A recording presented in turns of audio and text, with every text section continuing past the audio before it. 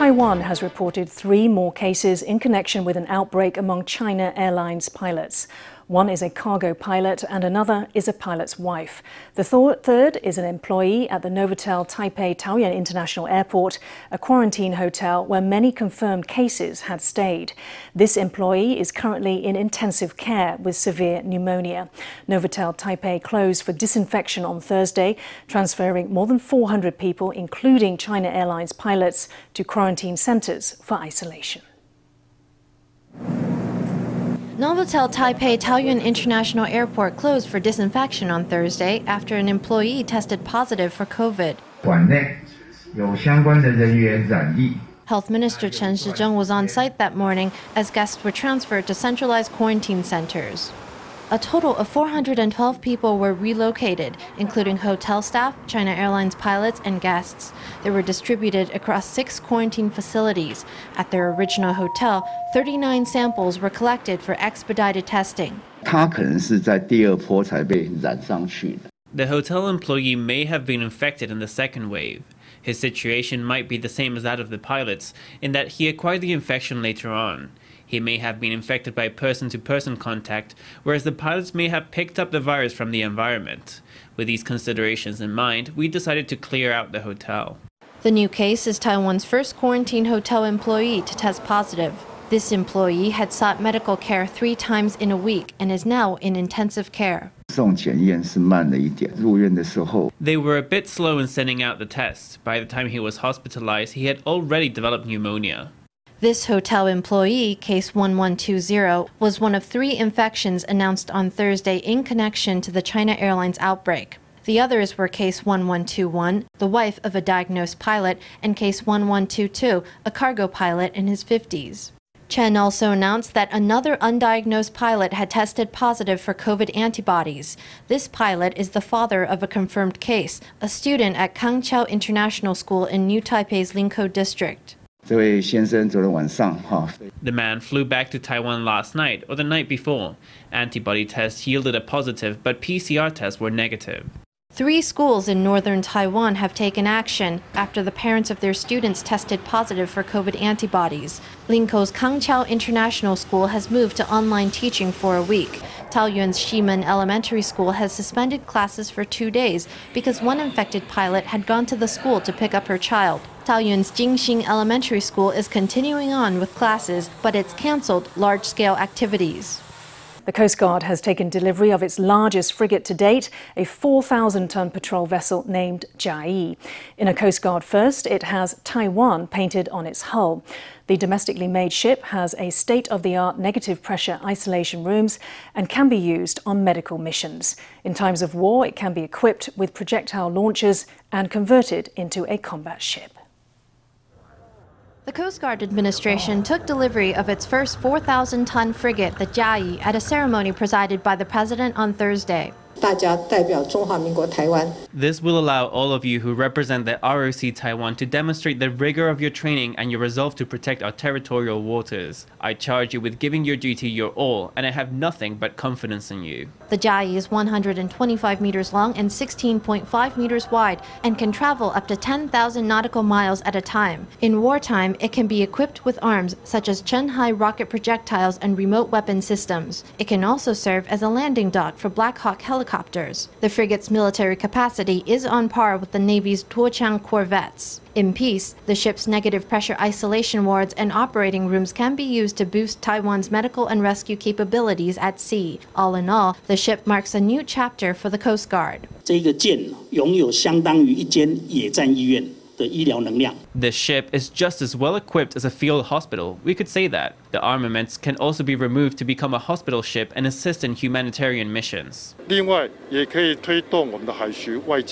It can also be used to support maritime diplomacy. For example, if there is a maritime disaster, we can launch an international mobilization mission with the health and foreign ministries. The Coast Guard says the new ship will allow Taiwan to strengthen its maritime patrols and to better defend its rights and interests. The ship can also be used to defend fishermen's rights and protect lives and property in cooperation with the Navy. A U.S. defense news outlet has reported that the Pentagon plans to upgrade a missiles package for Taiwan at no additional charge. Defense Blog reports that Washington has authorized improvements to its AGM-88 missiles deal for Taiwan's Air Force. Taiwan lawmakers say the move is a step forward in military trust between the two sides. According to Defense Blog, the Pentagon has authorized a $138 million contract modification for Taiwan. It provides improvements to AGM-88 high-speed anti-radiation missiles for Taiwan's F-16Vs. Military analysts say that the contract will essentially provide the latest AGM-88E. The AGM-88E missile features new radar software and a digital anti-radiation homing sensor with improved frequency coverage. It has a GPS-assisted inertial navigation system and can home in on a range of radio signals. It can even hit targets that have stopped emitting radio signals, a feature that will drastically enhance the combat capabilities of the Air Force. The US AGM-88 is in fact the most effective and strongest missile in the world. An anti-radiation missile is designed to actively seek and destroy enemy radar-equipped systems. We hope that the upgrades will take the missile system to the level of the AGM-88E, which could enable us to wipe out enemy targets in the battlefield surrounding Taiwan. Although the Pentagon has not announced the plan, lawmakers are optimistic that it will come to pass. The reported deal is seen as a warning from Washington to Beijing. Taiwan is facing a threat from China, and that threat has indeed become greater and increasingly concrete. Therefore, the US believes that the weapons it provided in the past are no longer enough to maintain the regional balance. In response, the US is upgrading those weapons and updating its contracts. Because the PLA expansionism and provocation of other nations' sovereignty has become a norm, Asian countries are improving their armaments and strengthening their alliances with each other. The Pentagon had first authorized the sale of AGM-88s to Taiwan in 2017. Under the Biden administration, it's upgraded the contents of that contract in a sign of growing trust toward Taiwan and an ever-hardening attitude toward Beijing. New infrastructure is vital to supporting growing populations as well as modernizing our cities, but it's also a major contributor to pollution. According to the Environmental Protection Administration, in the past 3 years, there have been more than 3,000 petitions against the pollution caused by construction projects. The EPA has now tightened the rules to combat air pollution. What changes have been made? Stephanie Yang takes a look. New construction projects are on the rise. Many large-scale civil construction projects are in progress, but this means that air pollution problems, such as dust, have also increased. According to the EPA, the construction sector has managed to cut its pollution rate by about 58%. However, over the past 3 years, there's been an average of 100,000 construction projects a year. Every year, the government receives an average of more than 3,600 complaints about air pollution caused by construction projects. The ratio of petitions from the public is about 3%. We hope that through the management of these construction projects, we can reduce the cases of petitions regarding the emissions of particulate matter. The new EPA regulations include higher coverage rates for dust protection nets, taller construction fences, and the use of low-pollution trucks. They apply to 7 major engineering categories: road tunnels, pipelines, bridges, regional development, dredging, and other construction projects, with contracting funds exceeding 1.8 million NT. EPA will inspect the sites twice a year, and if conditions do not improve, fines will be issued and construction halted. The EPA's Director General for Air Quality and Noise Control places as a top priority the use of dust protection nets around the construction of buildings, which is classed as a first-level category of project. 我们把这些第一级的一个覆盖率那从 80% 提高到 90%。 We have increased the coverage rate of the first level from 80 to 90%.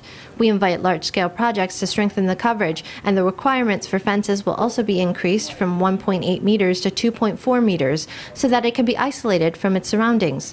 We also require that these large-scale projects must use low-pollution vehicles. We also require a ratio to use it. According to the air pollution regulations, the current penalty is 100,000 to 20 million NT. There will be a year for the relevant construction industries to make some preparations. Air pollutants emitted by construction projects are mainly coarse particulate matter, or PM10, which accounts for about 15% of the emissions from various pollution sources across the country. The EPA hopes that through the implementation of these measures, PM10 can be reduced by 3,415 metric tons per year. For Mosa News, Stephanie Yang, Li Qi in Taipei.